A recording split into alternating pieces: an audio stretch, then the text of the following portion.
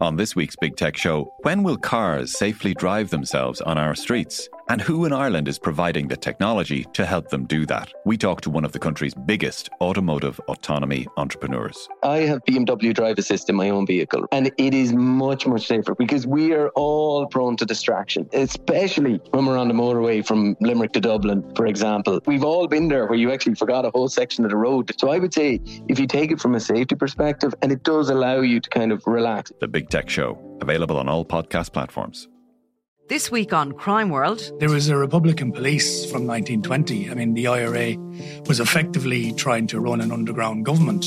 And actually, there was a crime wave. 1919, 1920, there's a wave of bank robberies, post office robberies, robberies of individuals, robberies of pubs in Dublin and in rural areas as well. So the IRA tried to actually clamp down on that. They, on occasion, solving bank robberies and giving the money back to the banks. Now, I'm Nicola Tallant, and you can listen to my podcast, Crime World, wherever you get your podcasts. If you like the Indo Daily, you can follow us on Apple, Spotify, or wherever you get your podcasts. Today on the Indo Daily, is Compo culture out of control? The former judge, Nicholas Kearns, he's head of the Personal Injuries Commission. He said anyone who denies there's a compensation culture is like in the Flat Earth Society or a climate change denier. And Judge Michael Coughlin in the Dublin District Court said it's high time that people got the idea if you have a bad experience, to expect money from a third party has to stop. Who is profiting from this scorched compensation climate? There are certainly fraudulent claims. There are certainly exaggerated claims. But what has really stirred up the storm in this area over the last 15 years or so is the massive amounts of money that can be made from very minor fully recovered injuries, and we are an outlier to the rest of the world on this. How widespread is fraud, and has anything at all been done to crack down on it? Insurers will be insurers, and they have an obligation to their shareholders to make as much profit as possible. Lawyers are business people at the end of the day, and again, they have a €350 million pot to protect, and that's going to be their first priority. So the only people who can make real change in this area are government.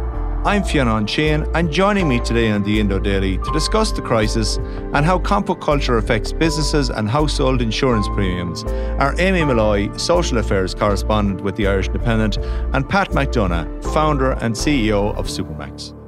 A major investigation is to be launched into the public liability insurance market by the country's competition watchdog, the Competition and Consumer Protection Commission. Soaring premiums have been blamed for putting business and festivals at risk. Amy, when we're talking about Compo culture now, what do we mean by that in 2022? Yeah, so Compo culture is something which has been quite a topical subject over the last 5 years. You know, we've seen a lot of businesses and people complaining about high insurance costs, and a lot of them have kind of linked it back to the fact that people in Ireland just seem to be very willing to claim. And in some cases, for instance, where there was kind of minor injuries suffered. And, you know, it's something that the Irish Independent have really highlighted a lot over the last few years through different investigations.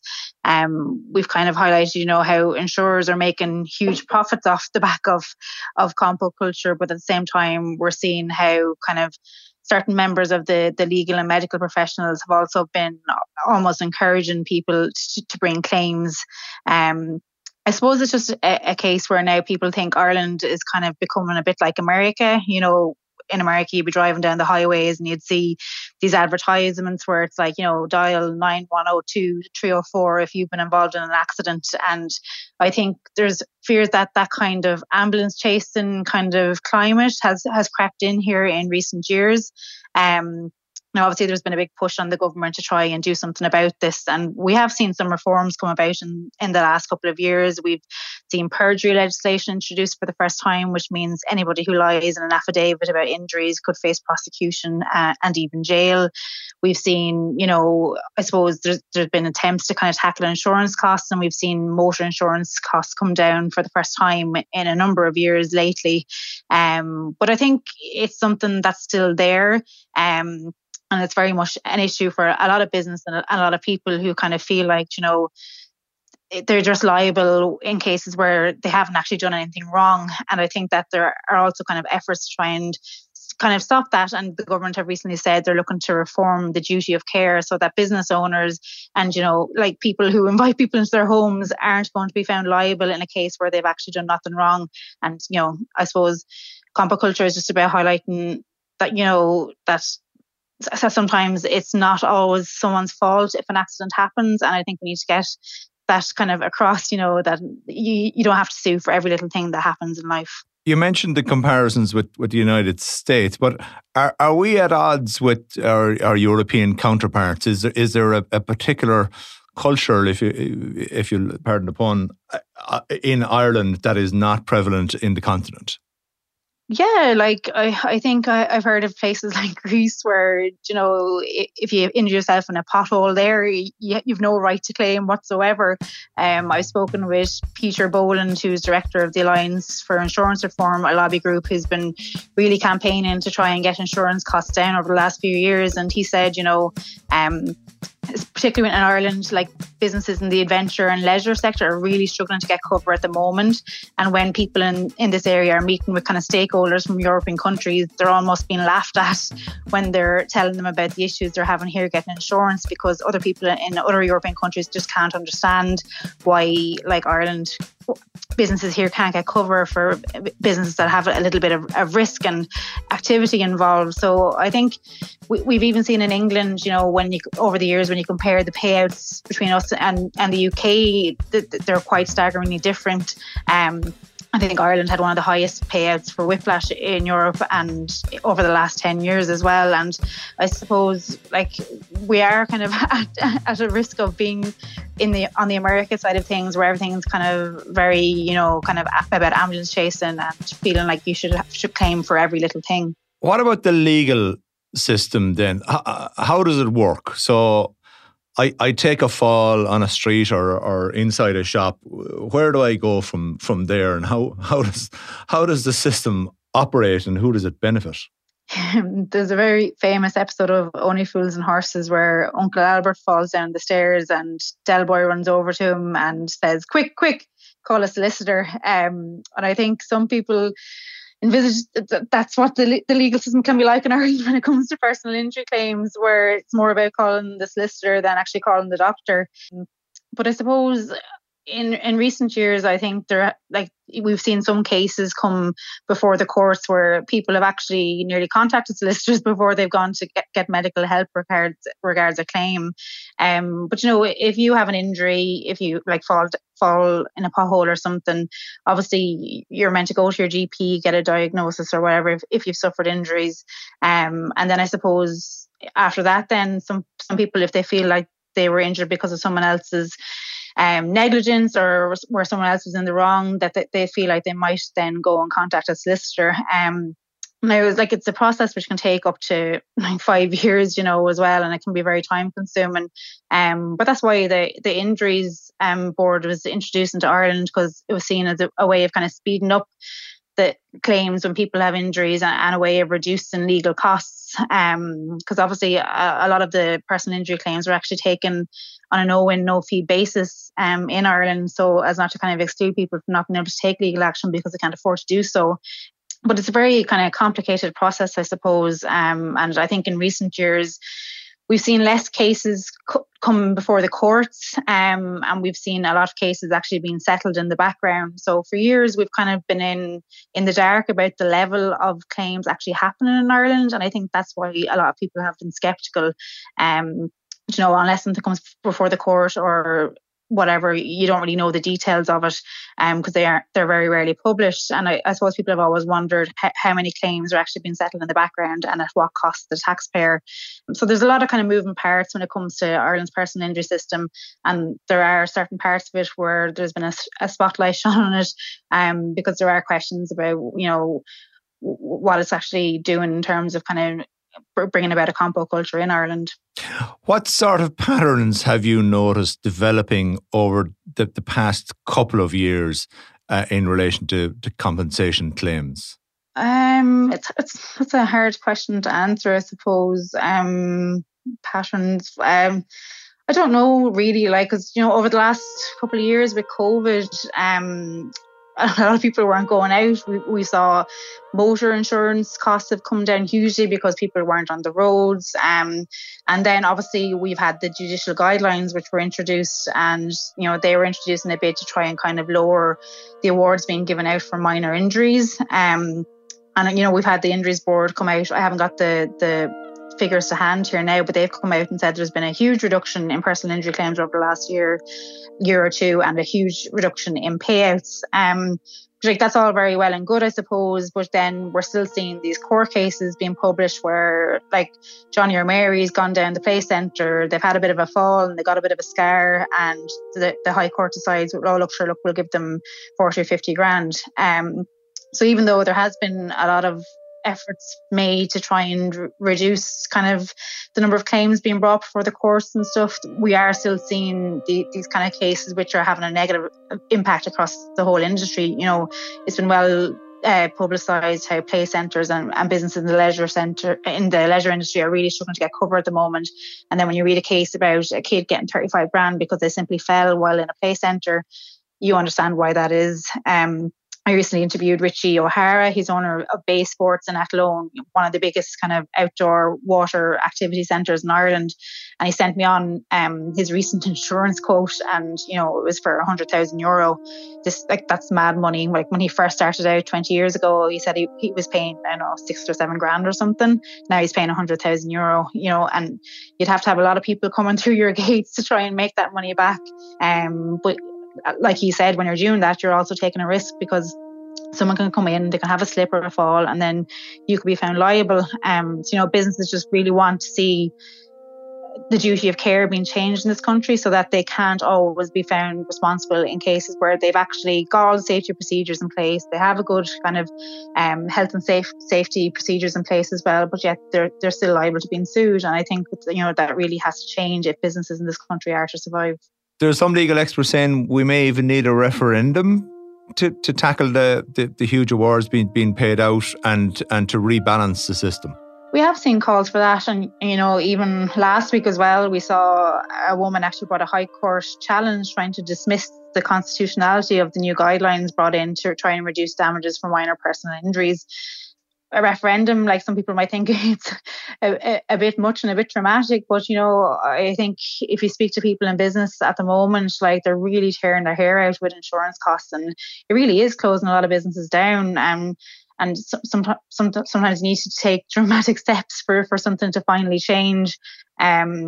Some people feel like, just kind of reducing damage from minor personal injuries isn't going to have the dramatic effect that some might envisage, because that's not going to stop people taking claims at the end of the day for stuff that might be very kind of insignificant or minor. But yeah, we saw with that High Court case last week that it was actually dismissed. They found that the new guidelines were constitutional and that they should be allowed to stay in place. But I think in the coming years, we're going to see a bit of pushback to some of the reforms that are being talked about and that have already been introduced. It's like, I remember when I spoke to Michael McDougall, and he's a barrister, but he was kind of instrumental in introducing the injuries board years ago. And he said that he lost a few friends in the legal profession because of it.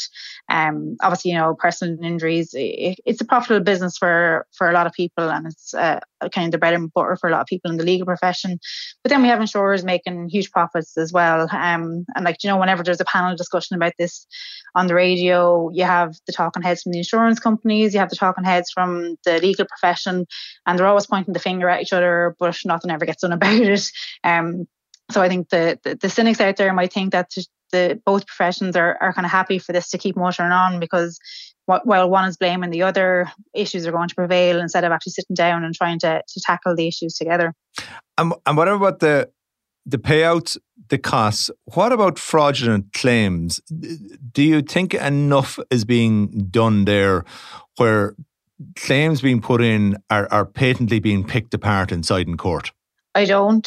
I definitely don't. You read about these court cases where the judges deemed a claim to be fraudulent, and at the end of the case, they'll say, "Okay, well, I want this file directed to the Director of Public Prosecutions now, for this to be taken on further." But as Gardaí have highlighted, they often don't have the resources or the time to try and give this the attention that it deserves. So more often than not, these people who have brought fraudulent claims actually go unpunished, which is very disheartening.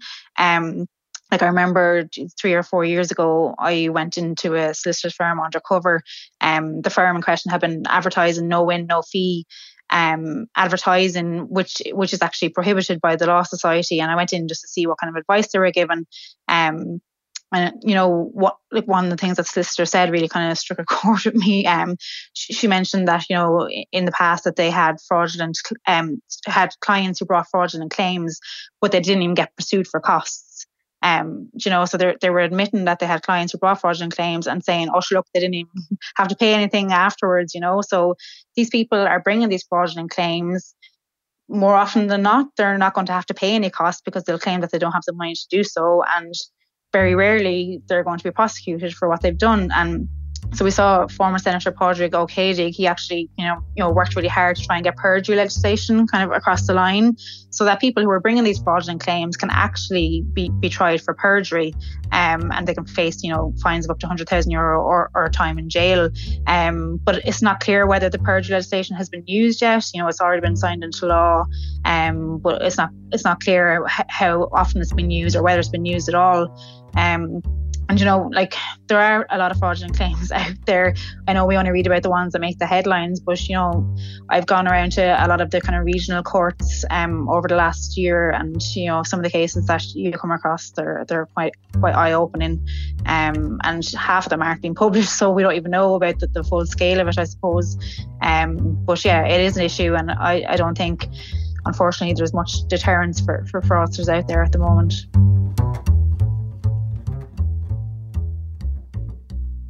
Pat McDonough, compensation culture. What's your recent experience in Supermax with claims being taken? Well, I suppose for the most part, things haven't changed. Supermax are probably in a better position because we're kind of now have the reputation to fight claims. So there wouldn't be maybe as many claims coming in as there were. Whereas maybe even in the likes of hotels or other businesses, there would be equally as many. Really, in relation to the exaggerated or totally fraudulent claims that I'd say we have an issue with, and lots of whether it's the Alliance for Insurance Reform or lots of businesses around the country still have a lot of issues with that. There's an opportunity there for the government to deal with this and deal with once and for all. And I suppose I would be suggesting and saying that give the PIAB or the Injuries Board more power, more authority to settle claims. Your own point of principle of fighting claims, do you think more businesses should go down that route, or do you need to have the scale that you would have to do that? Well, you see, insurance companies prefer to settle claims. So they say, right, if we can assess this, we assess this claim for 25,000. And, if we take it to court, it's going to cost us maybe double that. And so therefore, even if we win, we've no way of getting our money back from the claimant. Because they have nothing to offer. So basically, that's what happens in lots of cases. That's why you have 98% of claims that aren't settled by PIAB are settled before they go to court. So it's only really 2% that goes into the courts. So we're only scratching the surface, really, in terms of what we know of.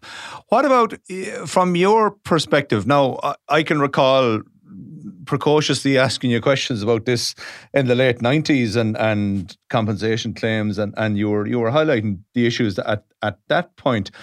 Are you any more optimistic now than, say, you were 25, 30 years ago that we as a nation are getting a handle on this issue? No, not really. And you see, why are premia so expensive in this country? And why are insurance companies that come in from abroad leaving the country within a year or two? And not too long ago, we had a situation where the claim went to court. The judge decided against us, even though the evidence I thought was pretty much in our favour. And the claimant got 16,000. And the reason they got 16,000, because it was a soft tissue injury. So it wasn't a big injury. First of all, it was based on the old award system. And secondly, the reason they got 16,000 was because there was circuit court costs involved. If they got 14,000, up to 15,000, I think is the district court award limit. If they got anything up to that, and circuit court costs can be anything from 15, 25, 30,000, 40,000. So therefore, that's part of the game. From your own experience and talking to other businesses, have you noticed any change in recent times about the types of claims that are being taken, or is it still the classic trips, slips, falls that you're seeing going? Look, there's various types of claims. We wouldn't see as much as the slips, trips, and falls, even though we do see them from time to time. But what you would see is probably more employee liability claims coming through, and those could be slightly different claims insofar as could be kind of what's known as repetitive injury or whatever, and that's where you're doing the same work the whole time, and you know people allege that something may strain their back because of constant bending down or whatever. What would you recommend to other businesses that they do to protect themselves against claims being taken against them, or defended themselves once they do happen? Yeah, the first thing is in any kind of a claim situation, you have to take the details of it from whoever is on duty. First of all, obviously, you make sure that the person that has sustained the injury is okay, that obviously that they get either treated there and then, or that they're hospitalised, or whatever the case may be. And then you obviously take the details of it, and if you have CCTV, great, you take a copy of that, and you can ascertain whether the claim is genuine or not. And based on that, you obviously decide what more detail you need or whatever, and then, as I say, the situation is if you are insured, you inform the insurance company straight away. But the important thing is to get all the detail of it straight away, whether it's witness statements, whether it's photographs, whether it's CCTV or whatever. You tell the insurance company or the broker that you want to be kept informed of what's happening in this case, and that is not to be settled without your knowledge of it. Because I've spoken to numerous people who have got surprised when they get their premium the following year and it's gone up by 20% or 25% or 50% in some cases, and they realise the claim has been settled and they never knew it. Instinctively, what is your view on people who take fraudulent claims? Look, I've changed my view on those. Yeah. I've changed my view on that. I think these are being used as pawns in a game that is not really to their benefit, but because they may be down their luck, or because they may be in a difficult situation, they may see that as an opportunity to kind of get them out of it. And my thanks to Pat McDonough and earlier Amy Malloy. I'm Fionn Sheehan, and today's episode was produced by Siobhan Maguire, researched by JJ Clark and Tabitha Monaghan, recorded by Gavin Hennessy with sound design by John Smith. Archive clips from News Talk and RTE. If you enjoyed Ian Lowe Daily, don't forget to like, follow and leave us a review.